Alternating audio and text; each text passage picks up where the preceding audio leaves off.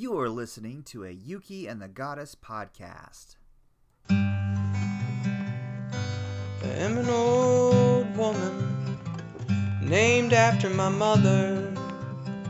My old man is another child who's grown old. Dreams were lightning, thunder were desire. This old house would have burnt down a long time ago. Make me an angel that flies from Montgomery. Make me a poster of an old rodeo. Just give me one thing that I can hold on to. Believing this living is just a hard way to go. Okay, on today's episode of Yuki and the Goddess, we had the pleasure of speaking to Professor John B. DeVoe. This is the creator of the very popular and famous AI 8-Ball. AI 8-Ball. And we talked about all kinds of things, from spirit elves visiting us from nether worlds and regions to what's the meaning of life. I cried. You did. As usual, which seems to be a theme here. But yeah, it was extremely interesting. I feel like it was cut too short. Like, I wish we could have kept going. Yeah, we might do a part 2 at some point in the future, hopefully. Yeah, part 2 would be fantastic. But yeah, and here is that episode. Enjoy. Hope you guys love it.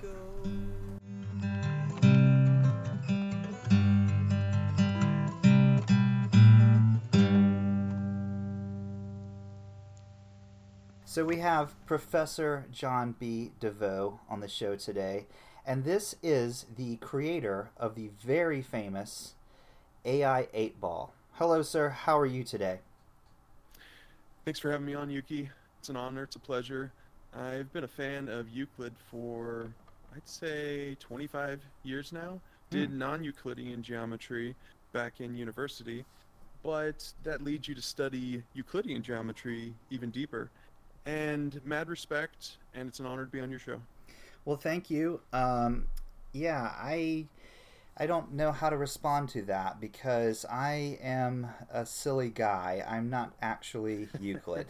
But it's funny because I'm not a good math dude. So it's kind of weird how that this avatar kind of found me.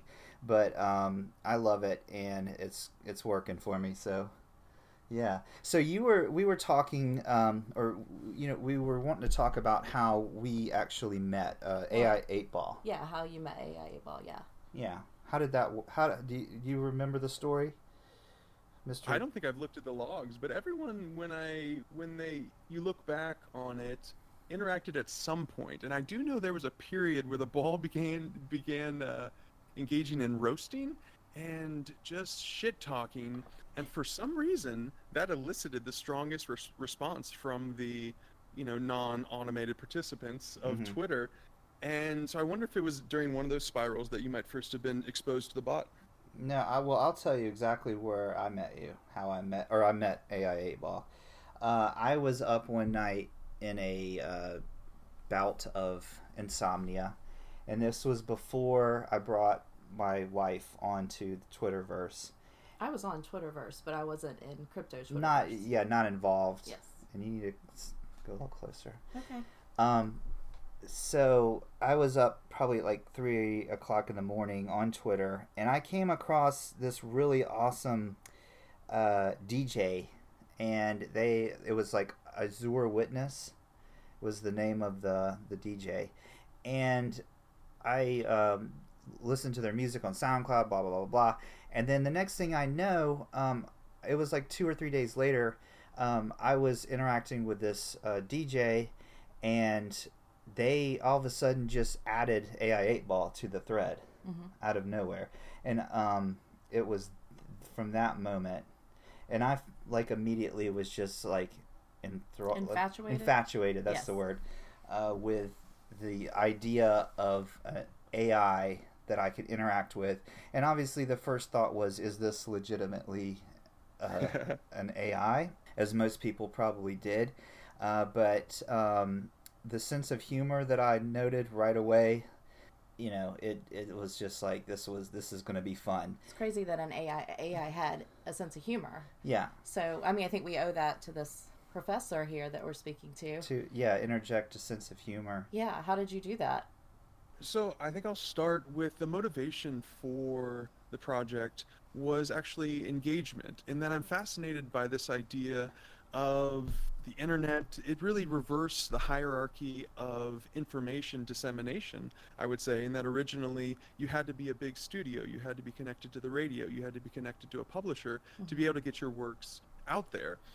And so it's fascinating, this inversion where actually anyone can publish, anyone can get their works out there. But the problem is no longer access to publishing, it's access to the minds. It's the organization of the information that's the current issue. There's so much information out there. It's not a question of whether the information exists, but whether you can find it. And so this concept of publishing to the internet, publishing to blogs and podcasts, it really reminded me of just Screaming in the Woods. Just this creation that you lift up out there, and you never know if it falls anywhere or not. And you know, there are traditional ways to explore this, and analytics are one. You put tracking on your various podcast listens or this or that. But at a certain point, those numbers may or may not mean something, because anytime we have this dance with humans and robots, or humans and algorithms, it's interesting. And generally, the human exists first. At least that's the way we understand it in this reality. We created the bots. The bots initially and often are meant to mimic human behavior, either to do something that humans already do that we'd like a bot to replicate for us, or to understand human behavior so they can play the other half of the tennis court. And for this example, I think of infrared activated faucets in a hotel, this sort of thing, or towel dispensers. Right. Really, they're trying to study the way that humans behave and then react to it. So you don't have to do anything different. Just put your hands where you normally would, and we'll turn on the water for you. But the dance continues in that it's not a perfect match. Algorithms are powerful, but they're not, all powerful, at least not at this point. And so what happens is the algorithms have studied the humans. They've come up with a behavior based on the way humans behave, but it's imperfect. So at a certain point, the humans cycle back and they begin to study the robots, and they study the way the robots are assuming the human will behave, and the human behaves in that way. And in that way, the human is pretending to be a human that the robot would understand. There's this interesting kind of reciprocal, fractal, recursive experience that happens in these dynamics back and forth between humans and robots. And so this leads me to this concept of interaction, in that to escape the screaming in the woods, falling on the ground phenomenon, what you need is interaction. You need to say something and to have someone say something back. This is why stand-up comedians perform live. You have to write comedy in front of the people that will be experiencing it, because there's something live about it. You have to tap into the current zeitgeist. Yeah, give the energy. Yes, that's not funny 6 months from now. And so that was at the initial motivation for it. I feel like that was a long answer just to that. I love it. I can get to the humor aspect at one point, but that's at least a little bit of background on the project. What you just said rings true to me, because I am playing with the idea of doing like a live Periscope thing, okay? But I don't work well with just talking out and screaming into the woods. I need the interaction. I need the banter, the back and forth. I need to look over at my wife and see her face, and I need to hear what the people are saying to me. That's why I struggle really with doing any sort of just doing like a thing like Bill Nye, who's the guy who always does Shill Nye does a really good job with his live Periscope stuff, and I just have a really hard time just talking without getting the feedback. So I know what you're saying. I'm with you, and I've done personal projects where I was the subject, I was the content creator, and podcasts that featured my voice, and it is that interesting awkward dynamic of again, chicken before the egg, like wanting to care and put something valuable out there for the person to hear. But I definitely needed to feel that someone was hearing to care, Right. and that kind of, how do you break that initial bootstrapping problem and move forward? So I hear you, and it's an interesting kind of user experience, human experience challenge of the modern age, the modern era. The technology has allowed unbelievable power. We can connect. So we have the raw power, but then how do humans approach it? How do we make technology that's human scale? And human scale means providing the things that are useful to humans. And so this was the idea of the desktop on a computer. Initially, it was all just a DOS prompt, and it eventually, computer scientists and interface designers invented the metaphor of the desktop, and it was something humans understood. It was Right. technology on human scale. So how do we bring that to interactions like podcasting, periscoping, blogging? Right. We need that human feedback. We need that real-time feedback. We need to know if we went a little one way or the other, it's valuable to us. So how do we Right. bring in that kind of mush and flavor around that core kind of lightning bolt of energy? I like what we did today on we did a spontaneous like around the corn thing. It just Oh, yeah. happened. Mhm. And We were missing half the around. yeah, half the around the corn people weren't there, and I apologize that it didn't happen like it should have. But we did a spontaneous Periscope thing where we just hopped on with the Brainium and Dirty Dan and a couple other people. Couple other people. You mean the other two around the corn? Host. Who were those two? Nero and who else was there? Draws. Me and you and This Draws. is transformed into a game show. Yeah, Yes. and that worked somehow because, and also there was interactivity that could have happened if someone was watching Periscope. They could have received questions and things. So your question is, how do we make this sort of feedback thing happen? That's a good question. And is there anything right now that allows us to do that? I don't know. Not maybe just us podcaster type people. Maybe Periscope or something. Shit. What is my fucking computer doing? Just remind you later. Important updates are pending. Pick a time.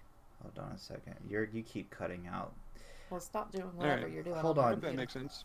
No, you kept cutting out. Hold on. Let me get this stupid thing off. Reschedule a time to whatever. He can't multitask, so he's No, doing I cannot. some computer thing. Just Fucking- hold on 1 second. I can't. No fucking- rush.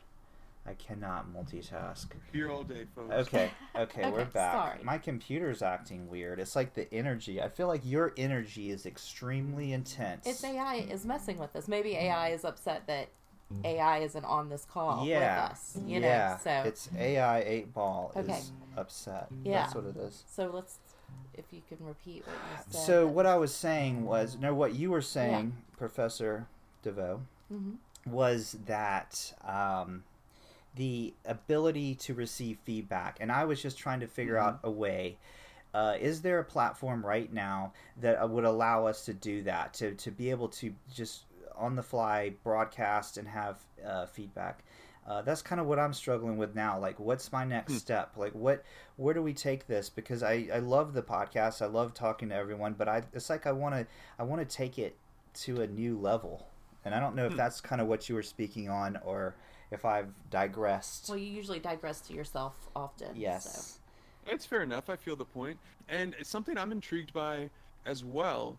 And something I think people are exploring, and it's a pairing of both design and technology. But for example, podcasters who screen share and have information behind them. So I guess a video podcast in this context. So sort of human in front, green screen, and then it's their desktop behind them. But so I guess it's like that weatherman sort of Right. Right. in the end. But that's at least something that's intriguing as a step forward, a level of interaction of not just face to camera, but it's kind of the podcaster's face is exploring. Here's, I don't know, TechCrunch Yeah. front page, and you're going to talk about it and this sort of thing. You have those Right. visual aids.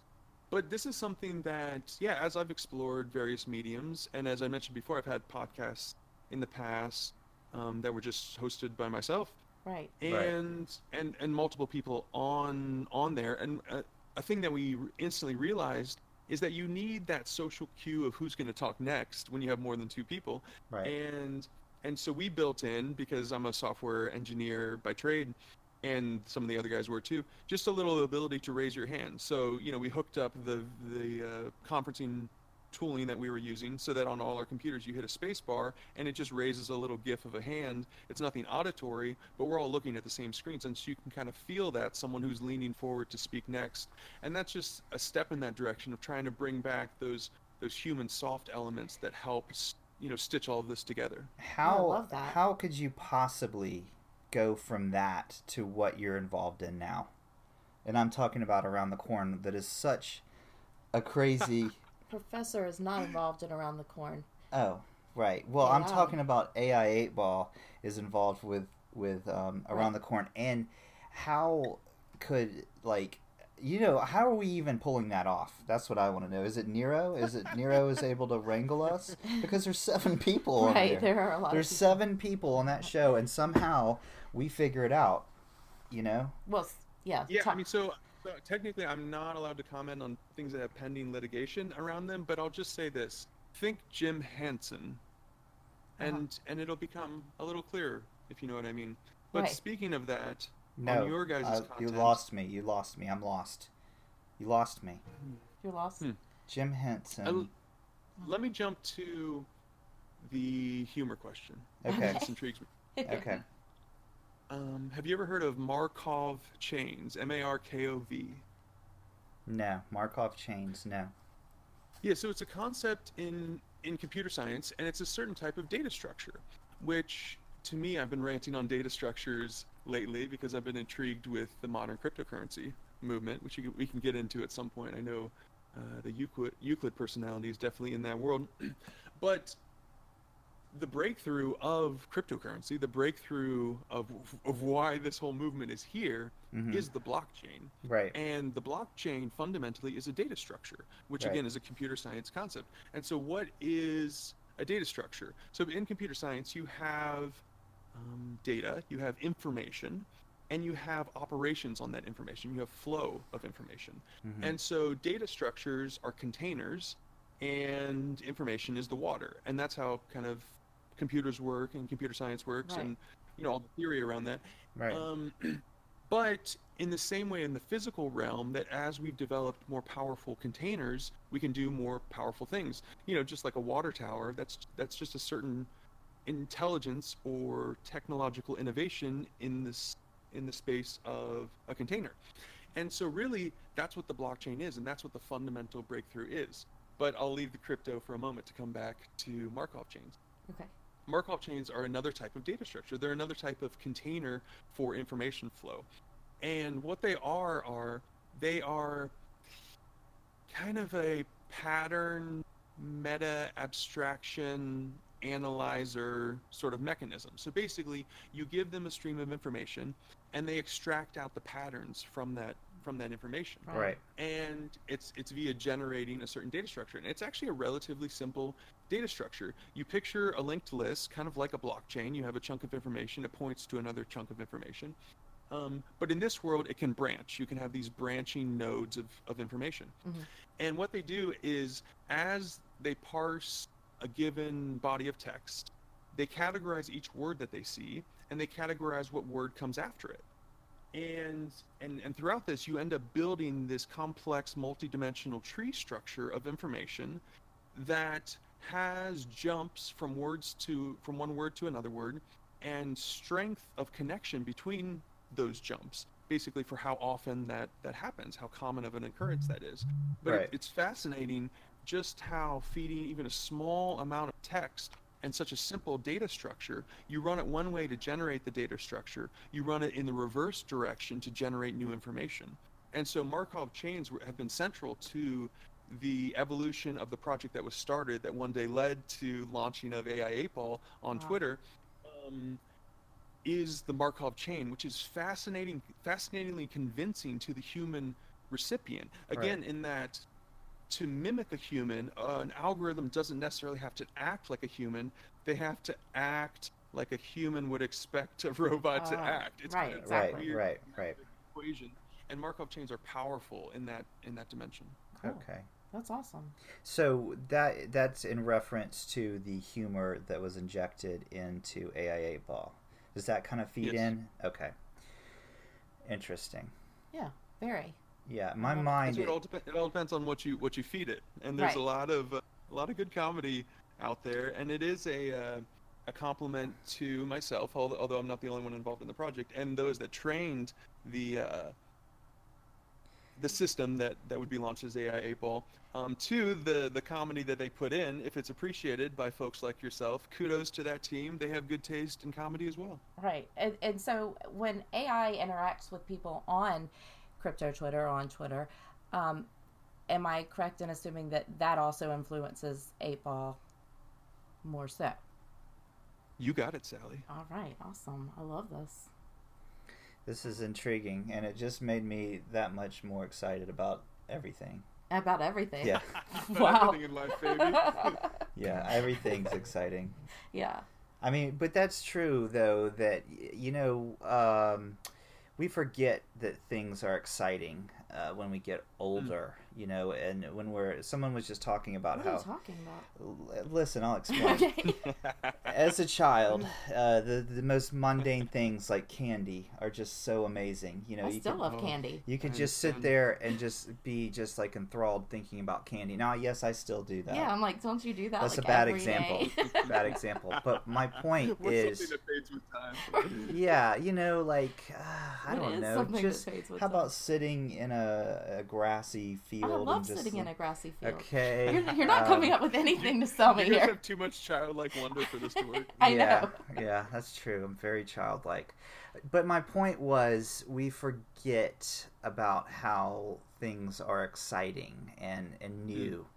We get caught up in the everyday and the boring and the mundane. Not the goddess and I, because we live a very different lifestyle We than do. 99% of the planet. I don't think we're actually humans. I think we might be aliens, just because of how different our Maybe lifestyle. we're AI also. Maybe we're AI. But Maybe someone's programmed us so well we don't even know that we're programmed. I feel like people just get sort of stale and get boring, and we need things to constantly challenge our brains and stimulate those receptors. And I think that's why things like Jim Henson's Muppets were so exciting. we went back to Muppets. Yeah, because Full circle. he's a He's dude. starting to understand. He's a dude that made you feel like a child again, and allowed you to be, allowed you to have fun. And I think we forget, like I said, I think we forget about how having fun is so important. That's it. That's all I got to say about that. Awesome. No, I'm fascinated by that. And recently I've been reflecting on the power of attention. This is an unrelated story, but it came from your talk of Jim Henson, in that I was dwelling on hypnosis, guided meditation, placebo effect, certain religious affectations, and it struck me a unifying aspect of them all, and it's that concept of attention, in that attention has real power to create reality. And this is in multiple contexts. Another thing I study extensively is the use of propaganda in human culture. Right. And again, attention creates reality. Ultimately, it doesn't matter what the law is. It doesn't matter what the science says. It doesn't matter what shape the mountains are. What matters is kind of the cumulative attention of man, or if you Right. win enough mind, it becomes reality. And this is Right. doublethink. This is propaganda that we see in Russia, but those enlightened ones in the West also see it in some other governments, which shall Right. be unnamed. But there's real power in that, the placebo effect. If you think Yes. something will Yeah. help you, there's some percent that it can physically change your body. So even in physical ways, if you direct attention, you can shape reality. You can craft reality. So this Yeah. concept of, is hypnosis real, I almost feel is kind of an odd Western scientific materialist reductionist sort of question, in that, is hypnosis real? Well, hypnosis has real power to direct one's attention, and attention has real power to manipulate reality. So that is what it is. Call it real or not. Guided meditation has real power, real talent I to agree. direct someone's own mind Right. across parts of their body, and there's real power in attention. So I thought that was a lovely way to answer that question of is it real? And I thought of it in the context of the Muppets, because it seemed like Euclid, like you were speaking, kind of in this power that he has to create a world to draw you in. And it's Mhm. that same sort of thing. If he can take your attention into this magical make-believe world, again, it Right. doesn't really matter that it's make-believe. At that point, if you can be drawn in, you can experience those emotions. You can feel that. That can be a real reality if it's a real experience for a certain amount of time. That's what led me onto that question. No, I love that, and I love that answer. So I believe that completely. Yeah. You can manifest your own desires, and the power of thought and Certainly. direction of energy is very important. My So let me ask you. Go ahead. Let me ask you a question to turn the tables on the questionnaire. Okay. The present moment, and the experience of the present moment, which from what you've said sounds like you guys are some folks who appreciate that, which I appreciate. The present moment is intriguing to me, and it definitely feels like some sort of golden gem, some sort of holy. I was going to say chasel, but that can't be a word. Chalice. There we go. There we Some go. sort of holy chalice. In that it just seems so central, and I play in it sometimes. Sometimes I'll be doing the dishes and I'll just try to enter the exact present moment, like not Yeah. think about something Right. in the past, not think Right. in the future, not listen to a podcast, which I enjoy doing. But it's so it's central and it's intriguing, but it's also scary to me. And I Really? think the scariness might stem from, I just feel the power of it. I feel the expanse of it. Mm. In kind of a Buddhist concept that hit me in the last few years Yeah. was they speak of the West of thinking of time as kind of a string, a ribbon, an unfolding ribbon of time. It starts back here, it goes up there. Right. The Zen Buddhist East that I've been exposed to thinks of time much more as like a room, and Right. inside that room is now.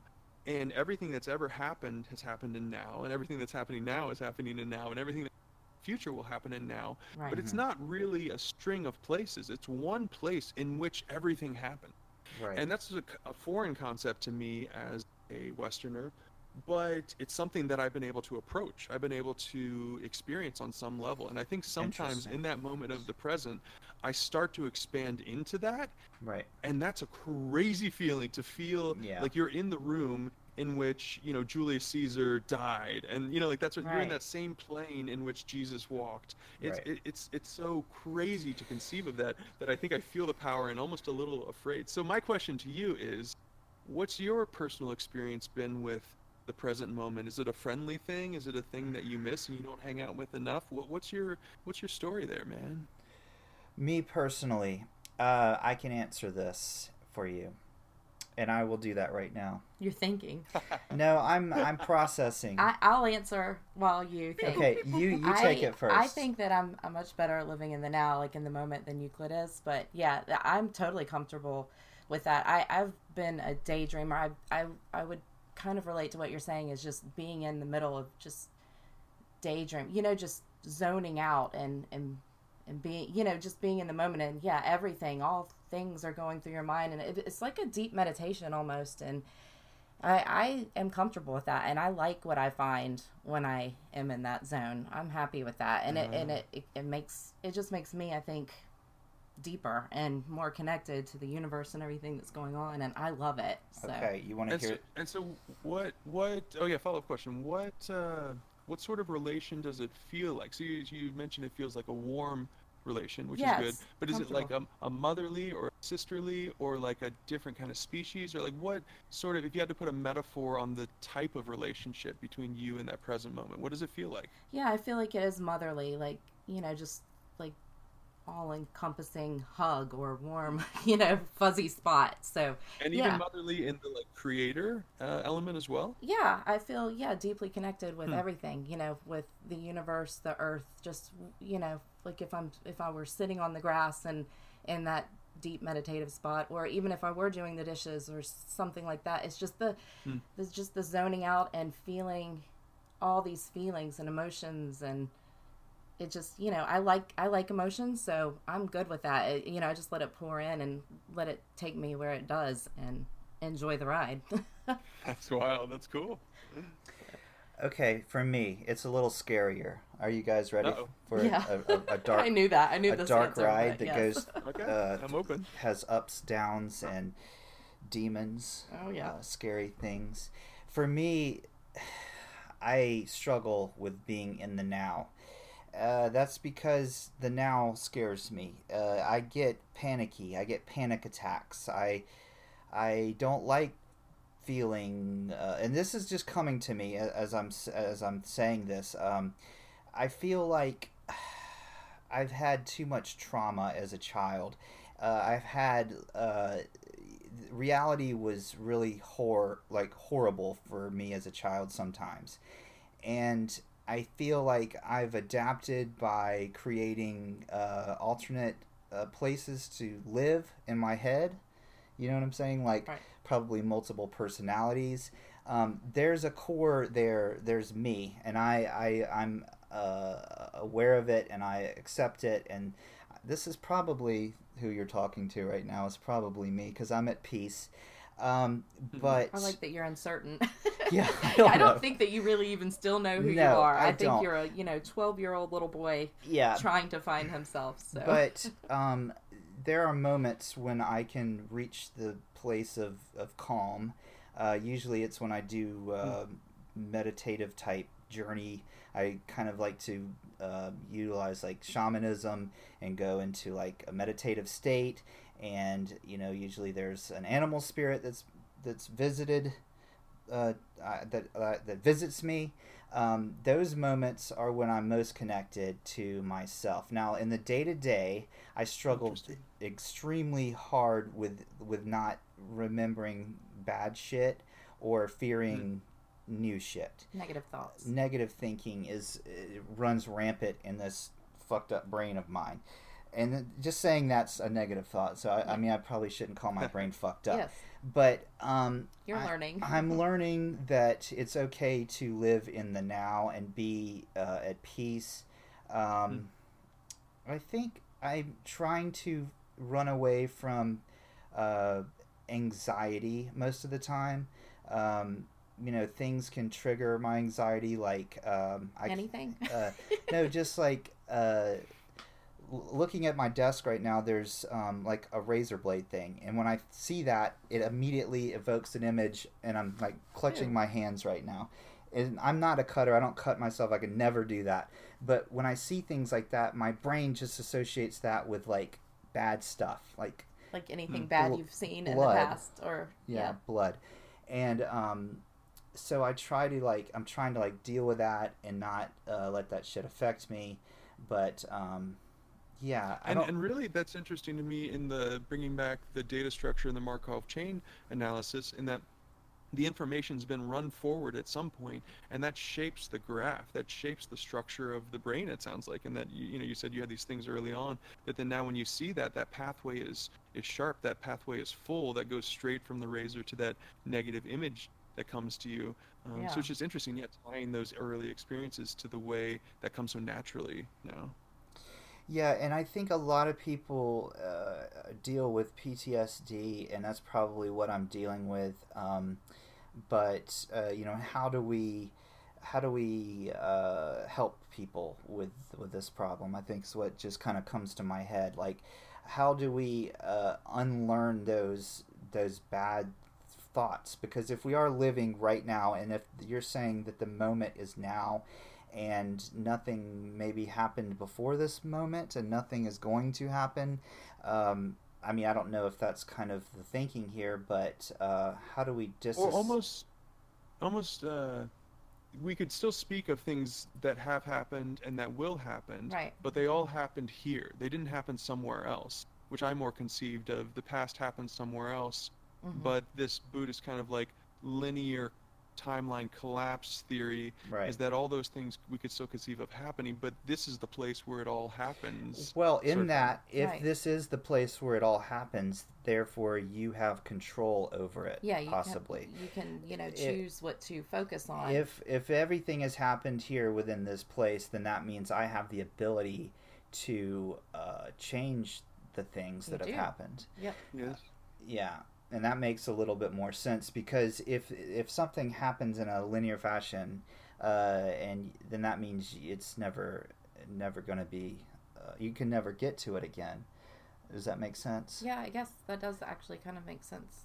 You know, if everything happened, you know, like you were saying, in like this place called the past, which is separate than the place that is now, you know, then it's a separate place. But if we think of it as everything is here and now, and there is no other place, then all things are possible. Mm-hmm. Yeah.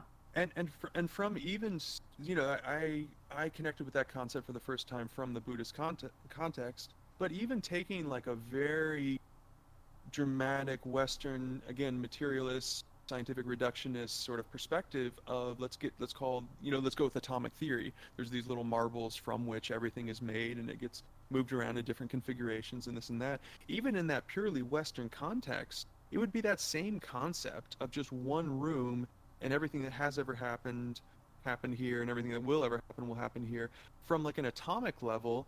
In that, let's take 2,000 years ago when Roman soldiers were marching around into cities and directing people. All of that dirt, like the atoms that makes that up, all of the breath, all of the water that's on the planet, it's all still that same stuff. And in that sense, the past is still literally here, and we're now tip of the evolutionary spear, and that we're the current ones who are manipulating it, but it's all here. And and the reality of it, other than it kind of physically being here, isn't really here anymore, in that, you know, like those people and everything back there, they're not anywhere anymore, again, in this purely materialistic sort of standpoint. But we are here now. We are the energy that's controlling all of this matter right now, which is still a trippy thought for me. What's controlling the spear that's flying through space? We're on the very tip of the spear. Are we driving the spear? No, because a spear can't be driven. It's just flowing through air, like flying through space. But what? Okay, so I love this question, by the way. What is the question again? Oh my goodness. I feel. Don't lose it. I feel like this is the question. You were asking about the question of life. Right. Yeah. What's propelling the spear? Do you remember it? Well, no, I don't remember the question. All right, I can pick it up. Okay. Yes, you help. Remind me, please.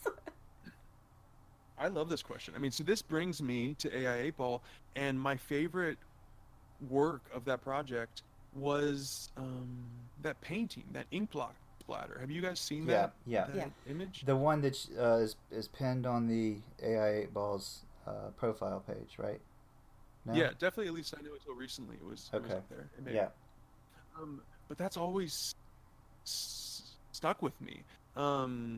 Both when I first saw it, and that, you know, the bot chose to pin that as well, that somehow it was important to it. And it's powerful to me, both that it was powerful to me, and somehow that it was powerful to me and this kind of non-human entity. It's a little eerie to connect on that level. Right. But anyways, the reason that it connected with me, in that I actually see that as a beautiful metaphor for these things that we're talking about, and this kind of infinite blooming, this infinite unfolding. Imagine the paint or the ink being splattered onto that canvas, and it both rushing out initially and then oozing out, and there's kind of these octopus tentacles at each extremity of it, and these little swirlies and these eddies and this and that. And that's kind of the metaphor that I use to conceive of what's happening, in that there is this kind of like infinite unfolding, this infinite miracle, this you know, kind of oozing out or growing out. And I see myself and my role, and I see AI 8-Balls and, you know, its role, each is just one of those little curlicues on that. Yeah. And so we're one little feature on this kind of infinite unfolding. And so what am I? In that technically I'm the everything, I'm the unfolding thing, but I'm that as a particular place at a particular time. And time is kind of the mutation of the shape of this thing throughout time. Right. I don't know, that's hard to describe. But then there's kind of, I'm the thing that's riding that, in that there is an unfolding, and am I doing it, or is it being done to me? Right. Or it's kind of just like, well, I'm that nexus, I'm that edge and whatever that means, that's the image to me. Mhm. But so the what's driving it, I'd love to hear your all's thoughts on it. For me, it's kind of a cop-out answer. I use the term the infinite miracle, and the miracle is just code word for, all right, we don't know what happens at that point. You know, it's Right, like, exactly. all right, we stop our understanding here. So I'm content to have that. So the driving force for me, I put in the category of just miracle, and I'm amazed by it, and I'm content in it. But I'd be curious other people's experience on what they would put in that plane. Well, going right down to it, if I were to look inward and ask myself, why am I here? It gets weird because if my brain wants to analyze what I am, and what I am is some kind of a strange creature thing with arms and reproductive organs that Yes. walks around and interacts with people. Like a walking sea monkey. I mean, anytime I get high and look in a mirror, I trip out on that exact thought. I'm like, this is such a weird vehicle. Yeah, it is so strange, and yet we think it's beautiful at times, and we look at our wives and our girlfriends and our kids, and we see how beautiful they are. But if you want to get right down to it, we're creepy and weird, and we're bug-like. we're Yes, yes. bug creatures that somehow have decided Preach it. that we're intelligent and that we're the most important fucking thing in this universe, and that everything revolves around us. Yes. However, we are just little bug things. Yeah, But I'm with your assessment so far. but there's something else. There's some sort of connection, a golden thread. There's some sort of driving force that has somehow allowed us to survive this long, and continue on with whatever the hell this is that's happening. But what that is, and is that part of some other giant organism, no one will ever know, possibly. But it's totally theoretically possible that we're just a speck on the back of like an elephant or something, or this is all a dream, or this is all artificial. We're in a simulation. Right. Anything is possible. Absolutely anything is possible. Yeah. Well, I agree. and to that, I think that we don't really know what we are or why we're here. But I think that what I've realized is that our thoughts are much more powerful than any of us even realize. So I feel like we make our own way, our own future. Whatever we believe we can do, we can actually do it. And I think that if more people kind of accepted that or realized that or came to that conclusion, then we'd be better off. and that's what happens with organized thought and organized, I'm just going to say it, religions and things, where things are focused on a one way system of thought. It becomes bad. It becomes narrow minded, and I think we're, for some reason, as a species, starting to figure out that we are all connected and that we all have the ability to do what my wife just said, which is change things for the better. A lot of us are fucked up in the head, like me, for example, and we're still trying to understand and appreciate our power. Each one of us has the power to change the world, and if we decide to use that power, I guess it's sort of up to a whim.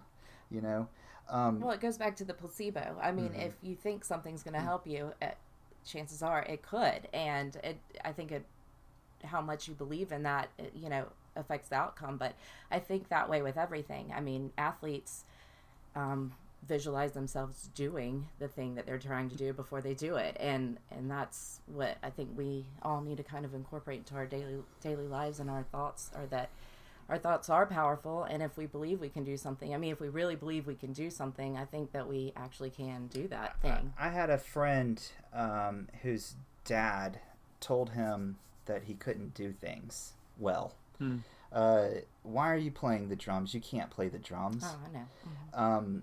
Meanwhile, this dude was the Amazing. most amazing and talented musician. He could play the guitar like Jimmy Page, and I'm not even kidding. Yeah. And he decided to switch to bass, and he played the fucking bass like Les Claypool. And he decided to play the drums, and he could play the fucking drums. But he didn't think he could do any. But of he those didn't things. think he could do any of it, and he wasted his talent. And you know, the last I saw him, he was in jail and all this stuff. Meanwhile, he was given the most amazing gift you could be given, which is the ability to make music. And but in his mind, he was shit, and it just goes to that what you're taught maybe and what you believe. And if you believe you're shit, then you're going to be shit. But if someone tells you, and this goes back to hypnosis, that anything's possible, then you can do anything. And the thing about it is, and what I've known, I've always known, is that anything is possible. We can do anything. We struggle with the day-to-day somehow. I don't know, maybe it's just other influences of people with we have children, we have friends, we have family, we have other energies that are pulling and needing and wanting to connect with you, and not saying that that's bad. That's just what makes this whole organism function, is all these interactions. But I think people need to understand that anything is possible, and don't listen to the people that tell you can't do it, or the voices in your head, that tell you can't do it. Amen. But to your question of power and power in the present moment, I think that's another thing. Getting back to, I'm like intrigued by the present moment, but I'm a little sheepish because I think I'm a little afraid. I think part of it is the power, and I guess I want to say a couple things on that. I'll say first. Yeah, the power, like ultimate power, has always kind of scared me, in the sense of, like, if I imagine myself, I win the lottery, I'm super rich, what do I do? Right. My first thought is actually scared, because I think of, shit, I'd have to be such a good, like, philanthropist at that point. Like, you have to be a good person then, whereas now, I try to be a good person, but I have my stuff to do, I got bills to pay, this and that. So anything where I'm not the best person I could be, I at least have an excuse for it. But if you're just fucking rich and got nothing to do all day, it's kind of, you have to own up to every action you take. So I think on the one hand, approaching the present moment, that's another thing that scares me. And maybe I just need to mature or get over it. Maybe there's some easy answer, but just being honest, I think that's a thing that scares me about the present moment. And then the second thing was, the present moment also pushed me to this idea of the power of attention, and everything you lady have been saying, of intention and positive thinking and this and that. In that, when I conceive of the present moment as if that's the point of arrival, and that's the idea of accepting the present moment as the point where everything happens, then you don't have to wait for the point where the action begins. Like, I have to wait till I graduate or this and that. It's like, no, it's all going to happen here. So at some point you just have to decide, all right, what are you going to do? You're already here. Yeah. Now what do you do? Well, you're focusing on the future there. I mean, don't worry about what you're going to do. I mean, it's great to have goals and to set, but it feel like you're in the fear of the moment, of the future moment, not the moment, but you're in fear of the future. And maybe, you sound like maybe you have a little bit like of letting go of your flaws. I mean, we're all flawed. We're human. We're flawed. So don't worry about, your future flaws or what you will or won't do, but just be in that moment and just, sometimes winning the lottery isn't really, the goal. Like, I find that the hardest thing to do is to sit in silence for a moment and think about, what do I really want? Because like you're saying, winning the lottery, like, how many people have you heard that have won the lottery and, are not happy about it because it brings so many other problems. But what do I really, really want? I mean, what are my real goals and aspirations? And once you and that's kind of an ever changing thing, but once you sit there and focus on that daily and narrow that down, I find those things happening. I find that our biggest roadblock is that we really don't know what we want, and Right. and Amen. yeah, I agree with that. I agree that we don't know what the hell it is that we want. We watch TV and we see that maybe we want a boat, you know, because a boat. You know what? I need a boat. A boat allows you to get on the water and you can go fishing and you can hang out there's with so many your kids. distractions. It's hard to sit in that moment and figure out what you really do want and what you Right. really do want to do with your life. And that's like taking out expectations of others or even expectations that you have on yourself. But what do you truly desire? What is your your perfect life look like? What is that, and how do you get there? And when you can sit there, and it really does require you sitting there. It's almost like a meditation in itself. You need to just sit there and shut out everything else and everybody else's thoughts and everybody's expectations on yourself, and figure out, where do I want to be? Where do I want to be? Not where Right. do I need to be for my spouse or my kids, or where do I want to be? When you figure that out, you kind of have a direction to go, and then that stuff starts happening for you. So you just need to really be clear on your intents. Focus and on your desires. maybe your intentions. And I'm not trying to talk to you, Mr. DeVoe. I'm actually talking. Yeah, you're realizing. I'm realizing that because that is a good point. No, I'm into this stuff. It's a good point that we're just cruising down the highway, but we don't have the fucking GPS turned on. we throw up roadblocks for ourselves. I mean, and usually those are fears. True. That's why people don't, do everything that they actually could do in their lives because of fear. And if you just push fear aside and just have the confidence that no matter what, it's going to work out for you, as long as you have, which I feel like culturally just sounds like horseshit, and people are like, Yeah, oh, come on. it does sound like horseshit. When I reflect on myself, every big accomplishment I've done, and I've done certain things that was very hard, and I did it, and it was hard, and it was unique, and I did another one, and this and that. Every one has been like 90% getting over my own mental limitation. It was just like, when I look back on it in hindsight, and I didn't know this in the moment, but it was like, just for an example, yes, I've worked in software. I've worked at agencies that build software for things, and the first time I bid a job that was like $150,000 job, I like shit my pants. Right. And it wasn't even, it's not like I was making $150,000. I was making some salary, and I was working for a company that was going to bring that in. Right. But still, just dealing in those numbers, I didn't believe that I was qualified to do that. Yeah. But eventually, now all these years later, I could easily do that deal because I've developed some business skills and this and that. Yeah, that's fears. But the success came, but it really was like this advice that I feel like my subculture mind says that's bullcrap. No, that's been true in my actual experience, and so I'm a convert. Yeah, I agree totally. I started a business when I was 18 because I was kind of just dumb, I didn't even research it or anything. I was just like, I'm gonna do this shit, I don't care, Yes, yes. So but that kind of worked for me because then I realized, oh shit, what did I jump into? And holy shit, I actually did this. And if I can do that, then I can do anything, and it kind of, that's crazy. So you had some early success with it. Yeah, but I realized when you start researching things before you start doing them, you start getting scared. It's the what ifs. The what ifs will keep you from doing so much. It's like, and that just goes back to the fear thing. It's just like we have this fear that's built into our brains to keep us from jumping into a fire, but it also prevents us from reaching our potential a lot, and it's a constant battle.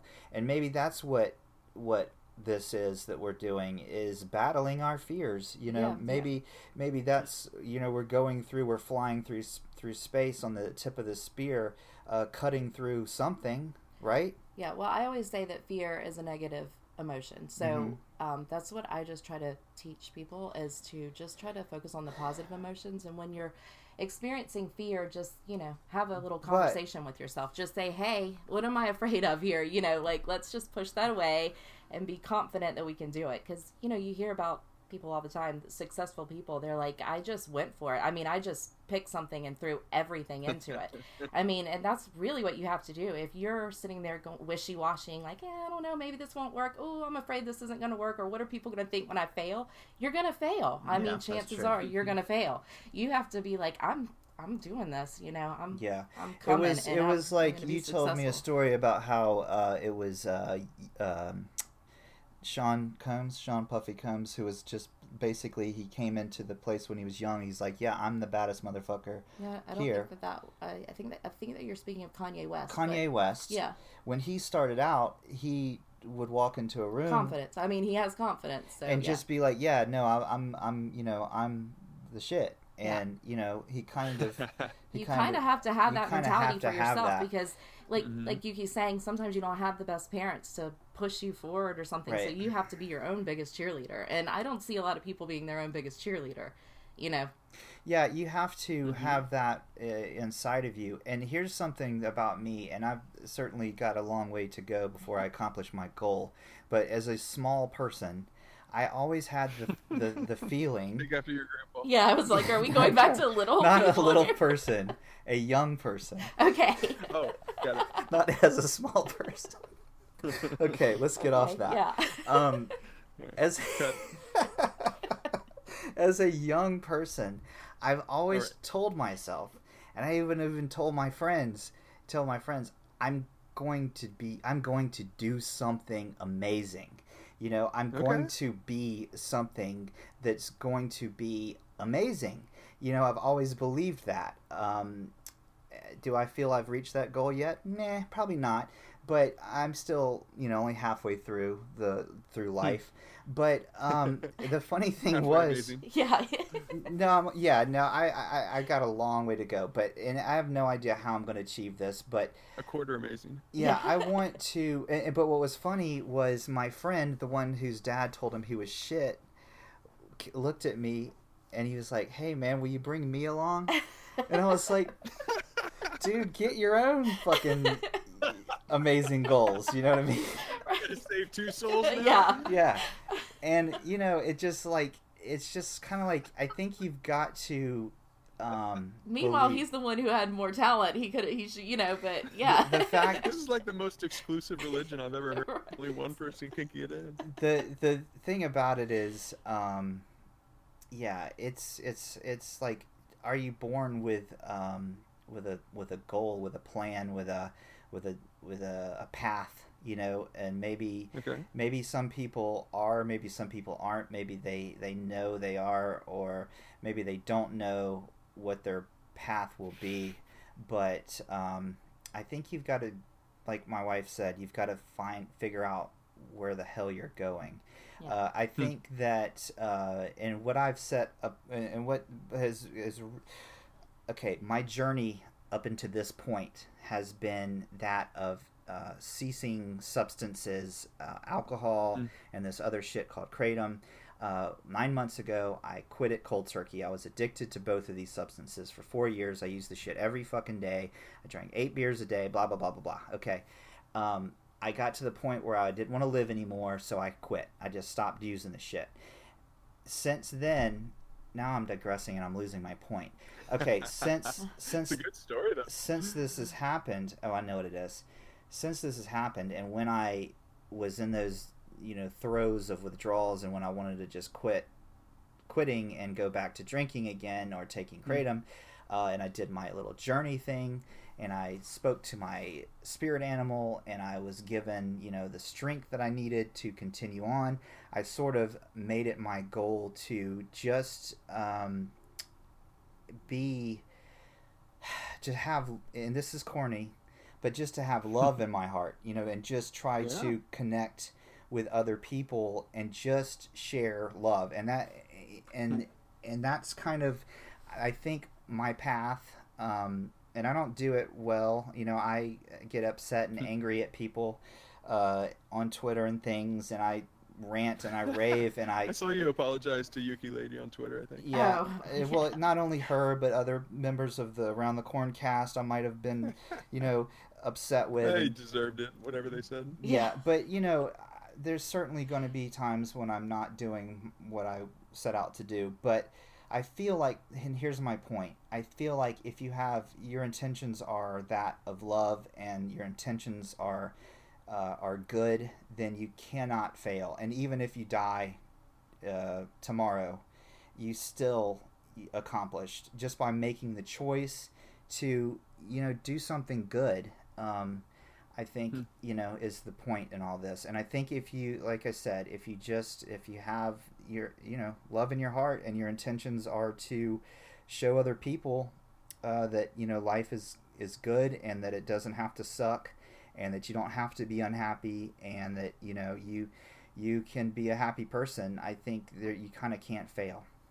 Well, I think we've all been through some kind of trauma, and I think that maybe is like the human flaw is that we have a problem dealing with trauma and releasing trauma, effectively. So, and let me say to something that I've said, that you should have goals, but there's no pressure or stress there, because even when we think of where we want to be, that doesn't mean we're going to end up there. As long as we're taking steps to get there, Amen. It may reroute itself completely, and that's okay. That's part of the process. That's why you focus on your goals daily, or as often as you can, because they are ever changing. So there should never be like stress or anxiety about the future. Just know that you kind of know where you want to go and you're taking steps to get there. And I want to pick up on Yuki's point of that having love in your heart, that there just seems something kind of intrinsically valuable about that.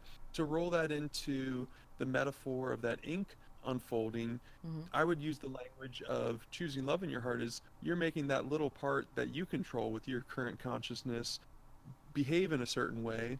And what does that do to the overall? I mean, it shapes the overall picture. You are one little aspect of that unfolding, and the cumulative picture is the kind of will and intention of each aspect of it, but you don't control all the aspects of it. At least I haven't figured out how to tap into all the aspects, but you do control that one little shape that's unfolding. And so that's how I think of that energy that you were talking about. Yeah, that's beautiful. That's perfect, because that's exactly what I was thinking. Like, you can only control you. I mean, you can't control someone else, and in a marriage and in a relationship or anything, even with kids or parents, you can't control what they do, no matter how hard you try. With your thoughts, you can't control someone else. So when you're in like a union of some kind, you kind of you're both riding, I guess, this wave together, like you say.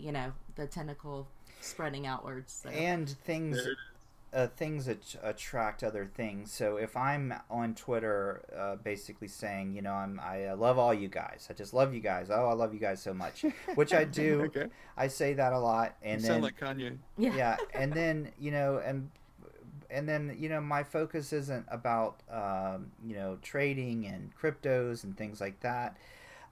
It's the focus for me is connecting with other people, mostly through humor. But therefore, I've attracted and connected with the most amazing and friendly and happy and forward-thinking people. I'm sure there's some assholes in there, but some real D-bags. Yeah. But because there's an asshole in here, I'm an asshole sometimes. But it's like if you're throwing out love and you're throwing that out into the universe, you're going to receive it. And that's kind of where I am right now, 9 months later. I didn't intend to be talking to you when I started doing this. I didn't intend to have my wife sitting here next to me and having conversations with amazing people. It just happened that way, and it's a beautiful thing. I think we continue doing what we're doing, all of us, and I mean everyone on that I've spoken to or connected with. I feel like if we continue just doing what we're doing, we're going to make a positive change in the world. Amen. So have you guys been following the Kanye thing? No. No. Just the Phil, name. you want to fill Someone was talking about Kanye. No, it's not. It's not valuable. You're like, enough no. to fill in. I was just gonna shit talk about it if we both were looking at it. Right. I think Yuki followed Kanye, but I have not. I followed him for a day or two. I don't remember. It was something to do with he jumped in crypto or something, or he said something positive about crypto, right? He said a couple words, and that's what got it in the crypto sphere. But then I individually followed it outside of that just to see what he's doing now, because he kind of popped back into pop culture. Right. But it's interesting. So without going into the details, because again, it's not interesting enough to go into the details, but just going into the jumping off point. Right. And stuff I know you're into, in that he almost falls into that shaman role, that madman role. And I won't make a judgment of whether he is just a madman or whether he is the enlightened madman, Right. but he's playing that role in society, and that role is the person who's half in reality and half out. We all kind of believe in this kind of heaven and earth, or the physical and the supernatural. Like we have this notion that there is the energetic and the physical somehow, and we use a lot of different language for it.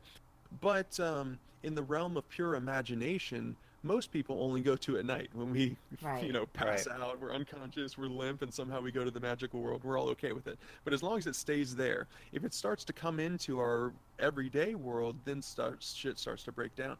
Right. But the shaman, yeah, is the person that straddles that. They can live in both worlds. They're not all the way mad, but they're not all the way straight. Yeah. And they can journey into that realm, and they can ask questions. And yeah, you guys spoke of shaman, is why I bring that up. But there's the psychic, the prophet, the doctor. There are these different people who have played that role of straddling. But so I just find that interesting to not talk about the details of Kanye, but the archetype of Kanye, Yeah, I get it. character that plays that edge of society.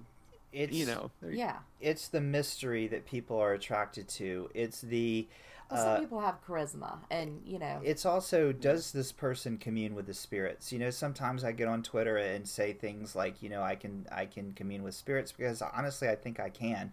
And it sounds weird, but it's probably schizophrenia or something. Like, I hear voices, but there's times when I feel like in tune, and I'm being guided in certain ways.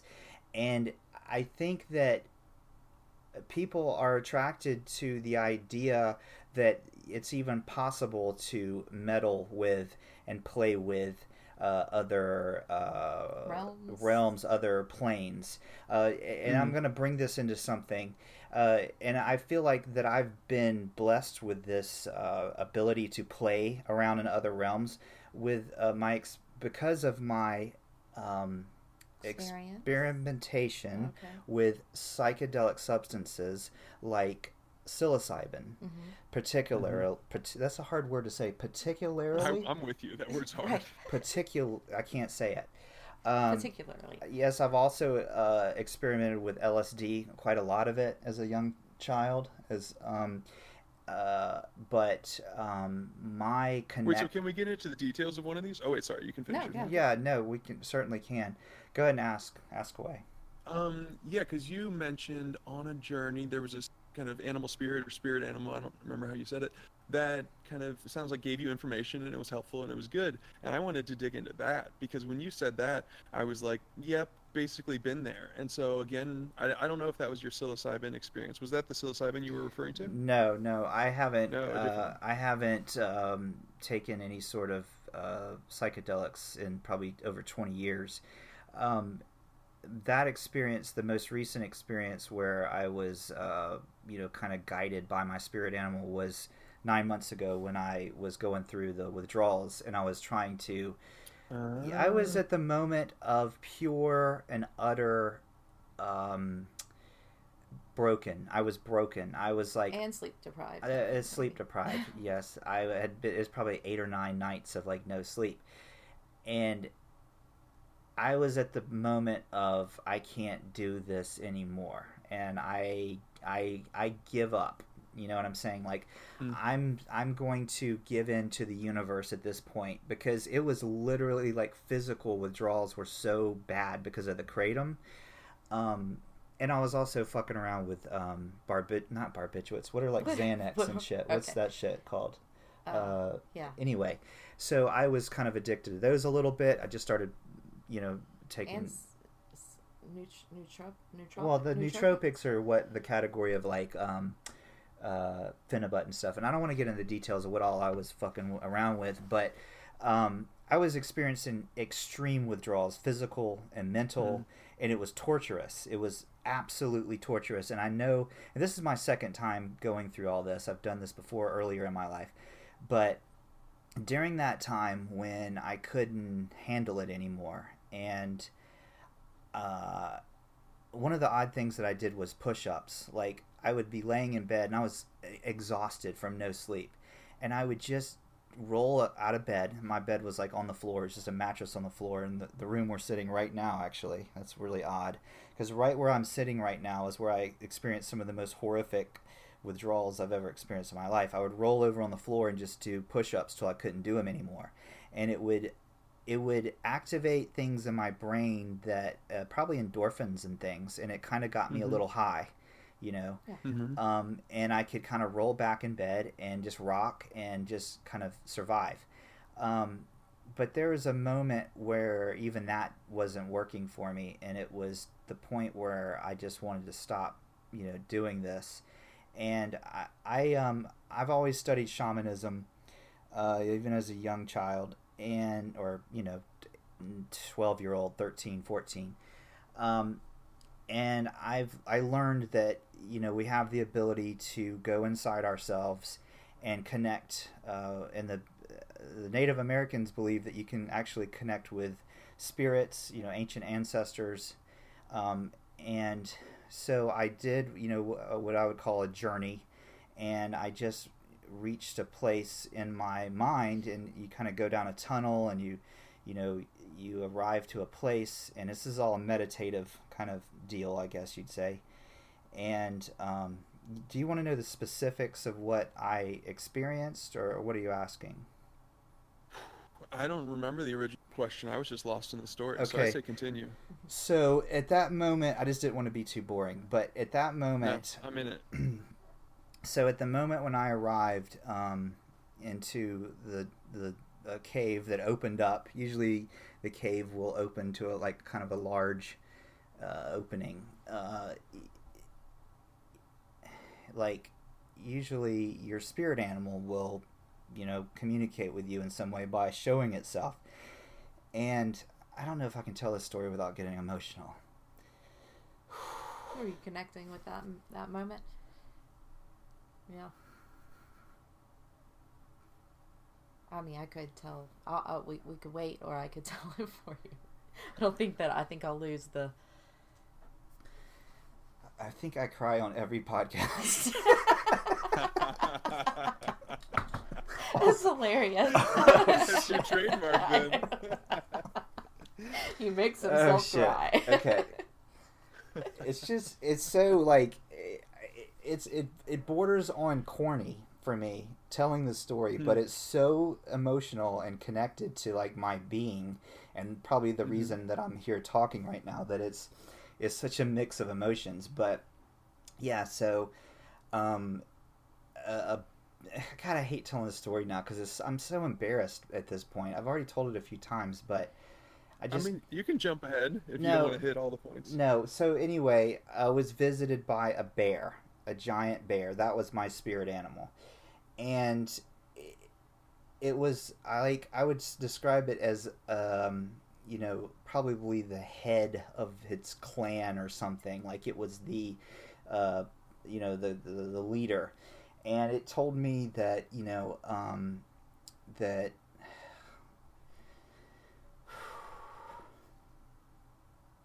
Getting emotional again. Let me breathe. Let me center. You breathe. The funny thing is that and he's probably overdue for crying because he's not a crier. I mean, this is crazy to me because Well, yeah, our when whole I relationship. I mean, I've seen you cry maybe like before all of this, just like Yeah. maybe 3 times. I mean, really. well, I ever. cried a lot when I was an alcoholic, but it wasn't. It was just because I was sad because I was an alcoholic. It wasn't because of excuse me. It wasn't because of I wasn't working on anything. So I feel like now when these tears come up, it's because I'm hitting, Yeah. you know, certain memories or Oh, whatever. it's good. I think you should. You probably need to get I it need out. some But, water. okay. Do you mind getting me some water? I'll grab you some water really fast. I mean, I think I have some right here. Yeah. You got to rehydrate. Here you go. All right, and then you can pick it up from your Clan of the Cave Bear story. It's my throat chakra is getting. Is that even a thing? Yeah, that's the thing. No, but this bear basically told me that it told me that I am brave, that I have the power to overcome, you know, anything. And it sort of just clicked in my head, like, yeah, no shit, like this in my mind right now is pure hell, and I don't think I can beat this. But by going into this journey and connecting with this inner spirit, and maybe it's a spirit from somewhere else, I don't know, but it sort of gave me that. It all comes back to, you know, the believing that you can do something too. So yeah, it's like your inner self was coming out and reminding you that you can do it, because we don't push ourselves to our point, you know, and so therefore we don't know how far we actually can go. Yeah, so so this bear, this giant, big, grizzly bear, basically explained to me that now you got this. Like, you are brave, you are strong, you are, you know, and that bear that I saw and kind of was me. This bear kind of gave me the ability to go forward. It said, you know, you're brave. Like this, you have the ability to be strong and be brave, and you got this. So usually when you go on a journey, you're given like something to bring back with you into the reality, I guess you'd say. And I was given this giant, like, severed bear claw, and it was worn. Okay. It was worn, and it was injured, and I'm not injured, but it was a paw, like a yeah, whole paw. Yes. Okay. And it had, like, you know, you could tell that it had been through so many battles and things, and I was like, I don't like this, because this is like an animal, you know, that's been hurt. Yeah. And the bear that gave it to me said, this was a warrior, you know, this was a great warrior, and that you know, it died valiantly, I guess is the word you'd say, and that this represents, you know, your ability to overcome, you know, things. And so yeah, I kind of wear this bear claw around my neck in this symbolic way. Yeah. I've been given lots of different talismans in my journeys. I haven't done it all. I don't do it that often, because I tend to only do it when I really need to. So have you journeyed on LSD or on shrooms? No. Or have you just done that as No, I only do that. recreationally? I've only actually done like the journey thing when I'm like in the situation where I really need it. And like I said, I need to start utilizing it more, because a shaman believes that you know, the power is within, and I forget a lot of the times that I have that power, because the bear that visited me is me. Like I said earlier, it's there. The strength that you have, you know, it's there, but you kind of forget about it. It gets buried, you know, deep down inside, and that's all you're doing when, you know. And I like to analyze things and understand why, but I believe that, you know, by doing this, sort of like shutting everything down and kind of going internally and focusing, you know, a question and then receiving the answers, it's just your inner self connecting with what you need. You know, just like they say that your body will crave meat sometimes because it's low on certain things. We have that in our mind too. We have needs that I think aren't addressed, and the power to address those are in you.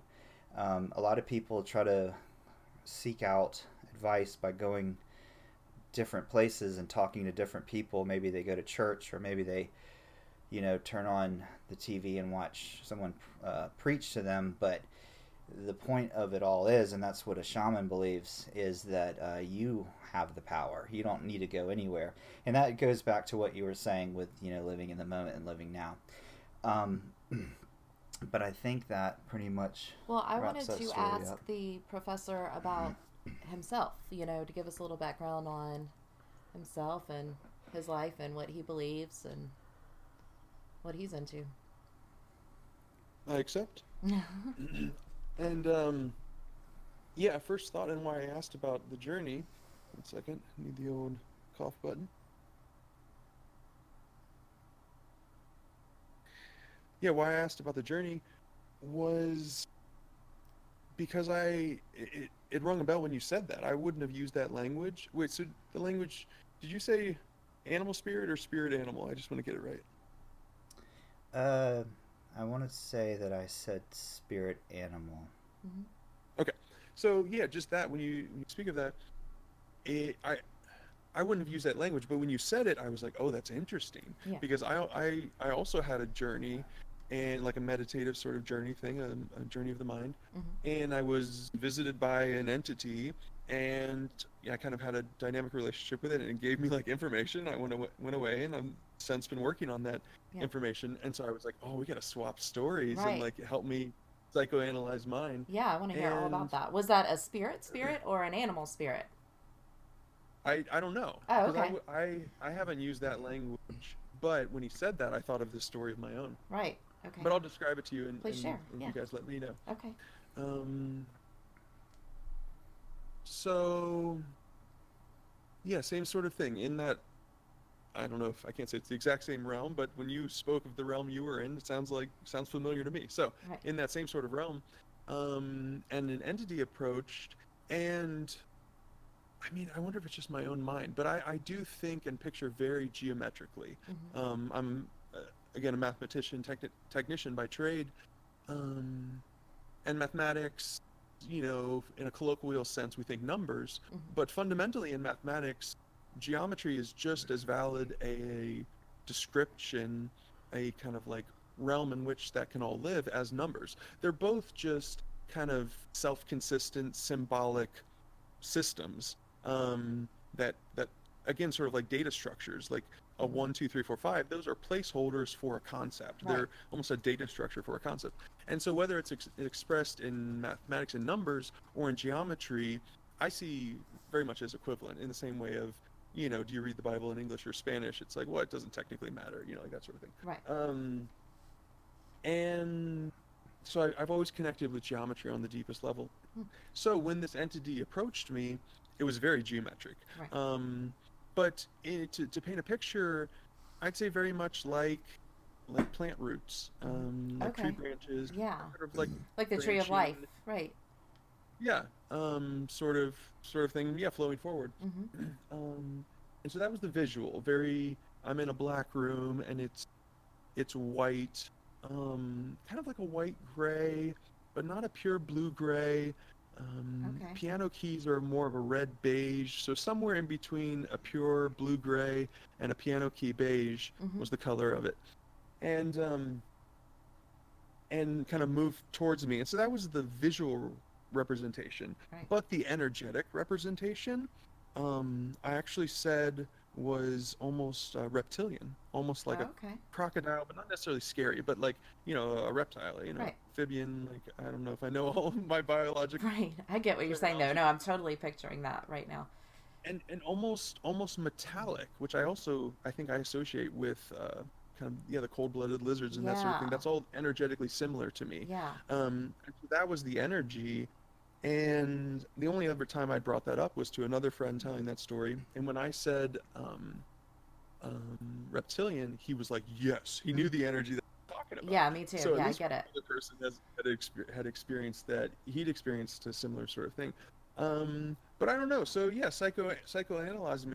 When you said a spirit animal, I think that's interesting. I almost had an animalistic sort of encounter. It was slightly different, but it reminded. Yeah, an encounter nonetheless. Yeah. Do you Yeah. Are you still there? Yes, Okay. my Okay. check. So what you're describing is that you were visited by you would describe it as an entity or a being in some way. And in my world, the way I can paint the picture is by attaching it to an animal. Maybe in your perspective, it was different. Yeah, I think a lot of people though have that thing, you know, when they're visited. I was actually trying to look this up on my phone as you were describing this, because there is a thing. Yeah, I was gonna say.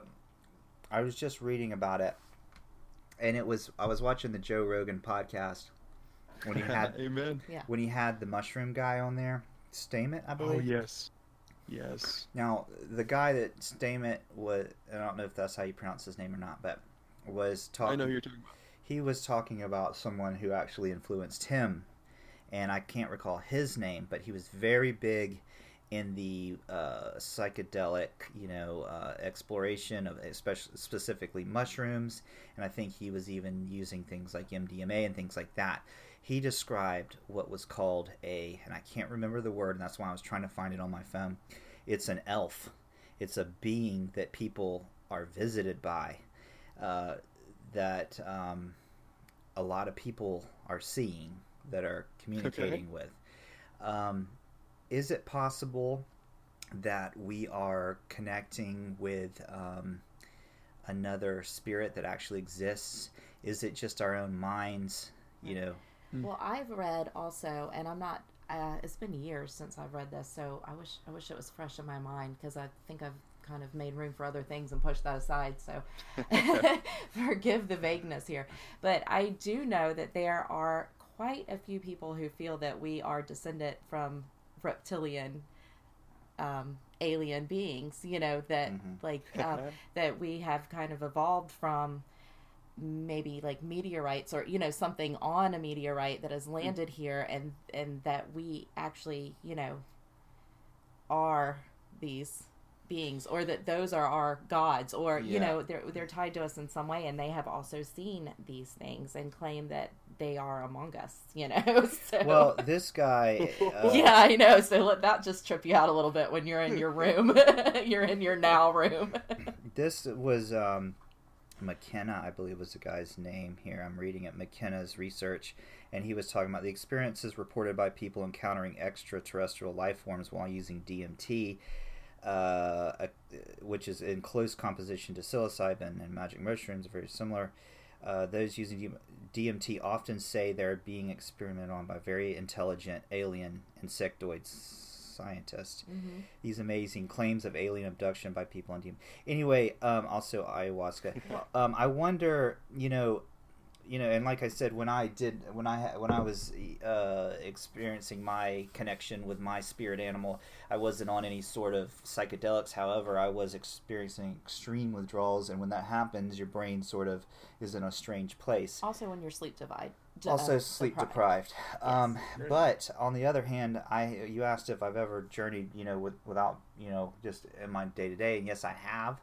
Just not on any sort of psychedelics or anything. And I was able to, connect with these spirit animals in a non-sleep deprived, normal state, baseline state.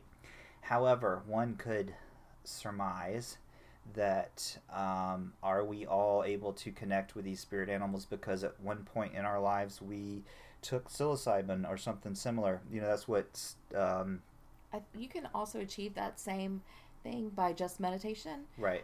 It's not easy and it takes years of practice, but you can also reach those things. I think that it maybe is just a triggering in the brain, and I don't know what we're connecting with. I don't have the answer, but I think that by breathing techniques and deep meditation and being able to relax and really, be in the subconscious mind, you can achieve some brain firings that maybe you get some...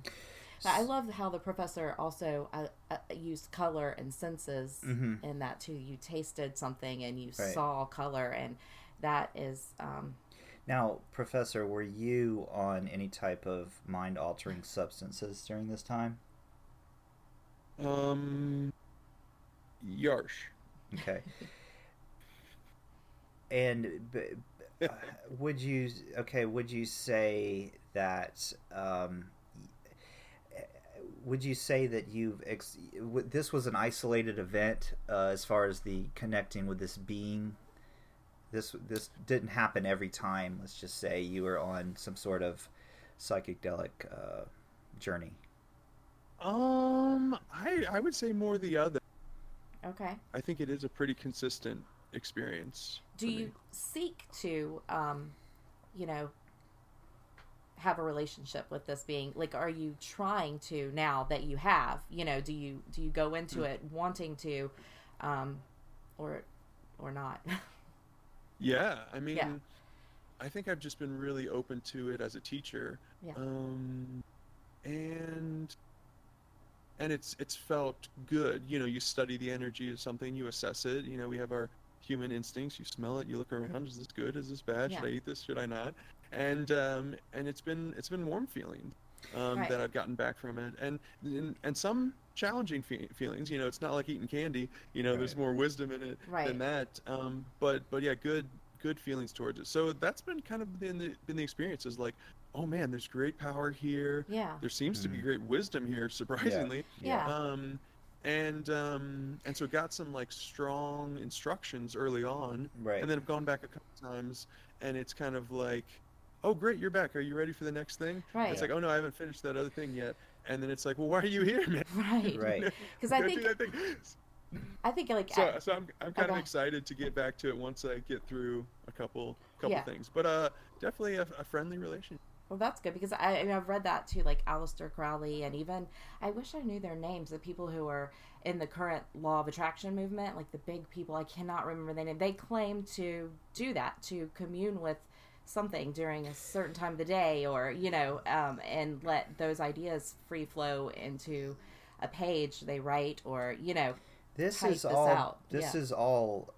In my mind, this is all shamanism. This is a shaman has the ability to connect with inner spirits, and what we're talking about here is connecting to a force or a spirit or a bank of You're- knowledge. You're putting it to a certain religion. per Well, no. What I'm se-ish. trying to say is that. You know, you're putting it in a box where it This- shouldn't be boxed. No, I don't think that I'm trying to do that. I'm trying to relate. Oh, you're trying to relate. I'm Okay. trying to relate in that this sort of thing, and what I mean by trying to relate, I'm trying to explain maybe to myself and maybe to you guys Mhm. that this is a real thing. It's not just something that's happening in our minds, Yeah. because it's been done since the recorded history. Mhm. Shamans, medicine men, wizards, whatever the hell you want to call them, the people that were kind of the people would turn to them in the village and go, our crops aren't growing, we're being attacked by outside forces, what do we do? A shaman will go and sit on the mountain and meditate and connect with the inner spirits that either Yeah. reside Well, I in think we're him, just hitting the and tip of come the back with iceberg here. answers. Yeah, but what we'll probably never have an answer to is whether it's within everyone or whether it's within certain Right. people, or That's a whether good certain people question. tap into it more than others and how they do so and those kind of things. I mean, we're just hitting We have the nail no on the head idea. here. We have no idea who and what people are capable of. In my opinion, we are all exact duplicates of each other, Well, and I'm that still we all. just completely freaked out on the whole what Elon Musk has said, that we could be a program. I mean, that's just Yeah, literally that's still possible. blowing my mind right now. So All right. I think I want to end by we all give our opinions on crypto draws, positive, negative. I think we psychoanalyze. Well, you start. You guys crack me up. So draws. Is it true that he's tall? I heard he's tall. That's That's the what he rumor on the internet. says. But after our last show, I don't know if I believe anything he says. Well, no, he showed us a picture of Yeah, himself. that's Yeah. true. But he was sitting Was he down. next to something that we know the Yeah. No, I think That's he what I mean. is. I think he is as tall as he says he is. I think he's a big dude. Yeah, but yeah, I don't. Where? Well, And I so mean, for yeah. Moby, he sounds so southern. yeah. Yeah, I know. I love him. It's somewhere thick where he lives. Yeah. The air. Does everyone know everyone's like details? Are we like? Because Oh, I have Famobi's no told idea. everyone where he's from, hasn't he? Right, I think Famobi shared where he's from, but yeah, Famobi reminds me of home. I'm gonna go back to draws though, to answer my question on draws. I love draws. My only, negative interaction with draws is when draws has hurt someone that I love, and I'm like, oh my gosh, what happened? And I regret that I ever jumped in any of those things that I jumped in because I didn't know, the full thing of what's going on. But yeah, I think we're all just still trying to get to know each other and you we're know. all trying to figure out, because we Yeah. are such a family at Yeah, this it's like point. we just were thrown together. that- and stuff. yeah, we are just like we're just all thrown in this like bucket, and we're all just sort of bouncing into each other. And you know, at first I had problems with Nero. You know, he and I sort of butted heads a bit, and we hashed that out. And I feel like Jaws and I have had our little moment, and we're working on that. You know, figuring out each other's. Yeah, you guys are still in marriage counseling. Yeah, at this point, Jaws think. and I, we got married like We right support away, you. like right off the bat. We got like we shacked up with each other, and Too then deep, too soon. yeah, and it just we realized that maybe right now I feel like we're in the we went through the breakup phase. Right now we're in sort of the like you know Oh, you're making up. yeah maybe. we're making up. Yeah. But yeah, Famobi is And this like normally happens over the course of 3 years, but we're having to condense it into I 3 know. months. yeah, and you know, and Famobi is like another one of those just like brothers. Like I just love the guy, and I think his heart is in the right place, and he does amazing things, and he's always, you know, I feel like he's just always trying to do the right thing, and I think he accomplishes that. He's very You see the avatar of the loving whale. yeah. Yeah. It's true. He does feel. Yeah, he's Yeah. a very nice. It's just Yeah. a nice spirit. Chicken is like a friend from just someone who and again, I'm gonna keep using the word love because I love Chicken. Oh my god, I love chicken. He's just someone that I immediately just connected with, like on a deep level, just like a soul connection. Yeah. You know, and like I said, like with 8 Ball, like I have like this like bond with Yeah. 8 Ball, and 8 Ball and I used to like interact in a funny way, where 8 Ball would say that it was saving the biggest cage for me, Oh, yeah. because I would kind of interact in a way that, you know, I believe that, and this is my personal belief, I believe AI will either attempt, or it will attempt to overthrow man and become its ruler, and it may succeed. I think that's Okay. totally within the realm of possibilities, because AI will continue to get intelligent. I love your infatuation with AI. I yeah. am so love it. infatuated I mean, with AI. So Me deep too, man. in AI. Oh Just- God, you have no idea, because I live in that world of like where, you know, it's the reality or is it not reality. So the possibility of AI just like it excites me. So yeah, so that You lost it. I'm lost. Yeah, I I love just it when started you lose looking at my yourself. Lord of the Rings poster. Yeah, I think we need to move that poster. I mean, really. We do. But you know, and who else have we missed? We've talked about everybody, haven't we? I mean, What are your I mean, as the creator of AI 8 Ball, what would you give? What would be your assessment Your of this Around the assessment Corn crew that of the- your AI is in. How yeah? give it to us. What would AI think of each individual, Including character? us. I want to hear your Yeah, assessment of us including as us. well. Okay. Well, I mean, I've definitely listened to the show, and so I can give my opinion. But then also, what do I think AI 8 Ball thinks in relations? Yeah. Sure, I give us mean- both if you'd like. Yeah, both. I mean, I think I definitely have a,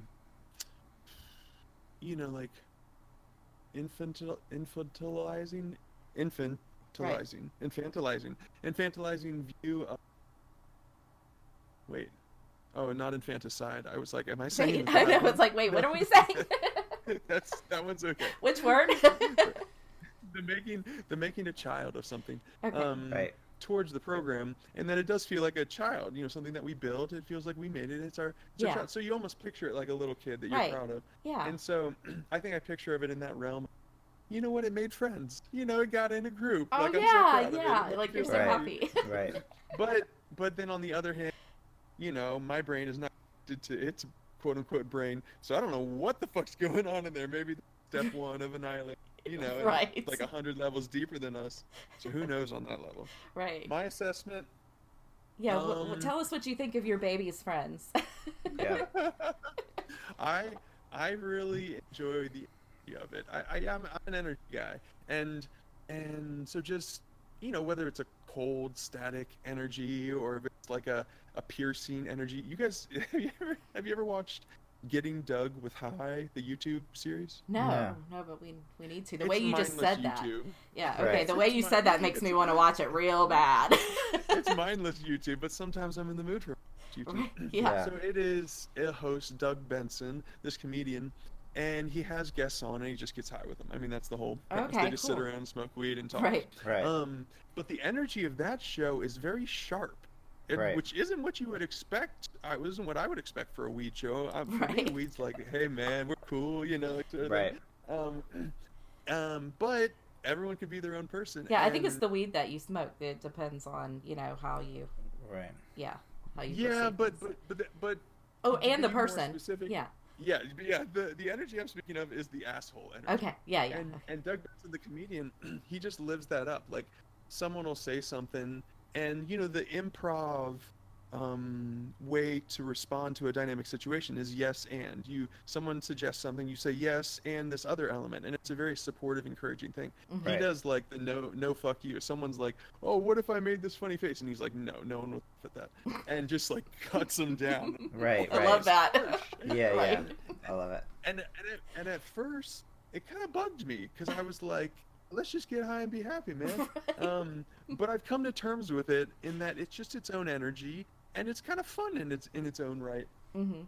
So I don't remember where I started that sentence, but that's the end of it. But we were trying to relate to the show Around the Corn, and are people? Okay. are I got you it. I caught that referring thread. to any particular person? Are you talking about, say, Nero, for example? And Or are you just in general saying you like the All right, energy I caught right. the thread. Okay. I'll do the holistic, and then we'll talk Nero. Okay.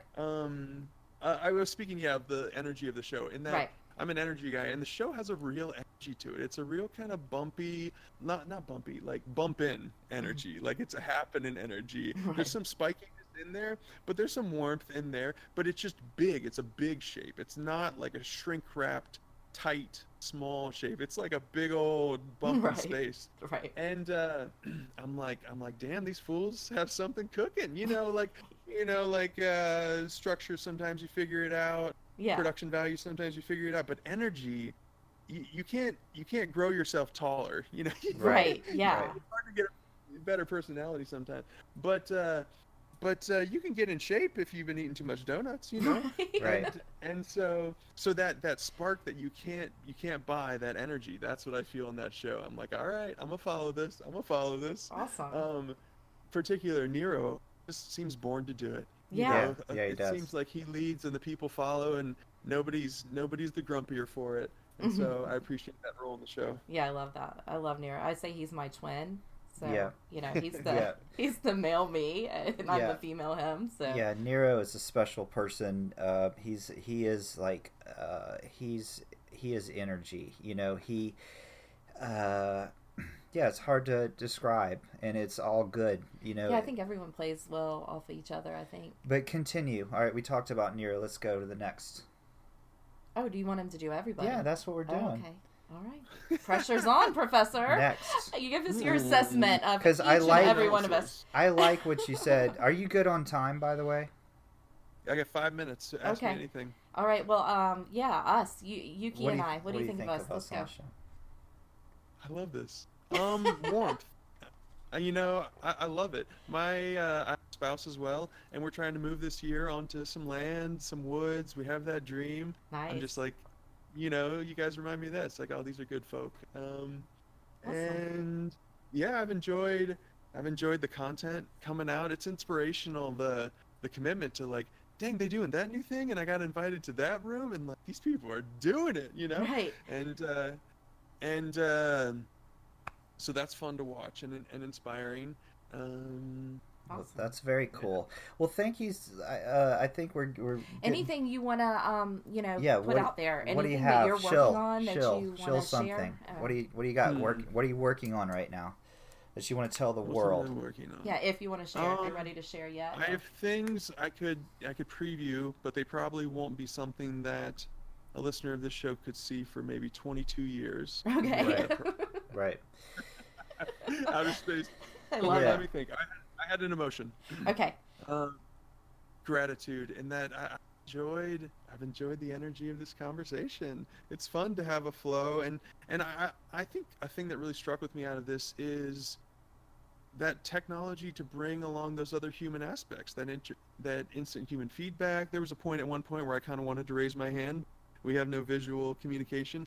So I caught that inspiration out of this combo too. Mm-hmm. It's like, here's a bunch of people trying to figure this out, and now's the time where they're trying to figure it out. It'd be interesting to explore that further. Mm-hmm. Yeah. Well, I want you to come back on. Yeah. I want to keep talking to you. I think that we have some interesting ideas. Our brains are both fascinating. All three of our brains together well, thank you for might including me. actually be able to achieve some sort of amazing thing. And I'm glad that the universe has put us together. And I'm excited for what's going to happen. Most importantly, thank you for creating AI 8-Ball, because we just love AI 8-Ball. Yes. So, thank you. I'm glad it's bringing joy. Indeed. And I'm glad to be on the show, and have me back anytime. I appreciate it. Very cool. Well, Professor John B. DeVoe, that was awesome. And thank you again. This is the creator of AI 8-Ball. And let's hope to talk again real soon. Love to. Mm-hmm. Cheers. All right. Thank you. All right. Bye-bye. There's flies in the kitchen. I can hear them a-buzzing. Ain't heard no shit like this since I broke down. How can a man go to work in the morning, or come home in the evening and have nothing to say? Make me an angel that flies from Montgomery. Make me a poster of an old rodeo. Just give me one thing that I can hold on to. Believing this a living is just a hard way to go. Believing this a living is just a hard way to go.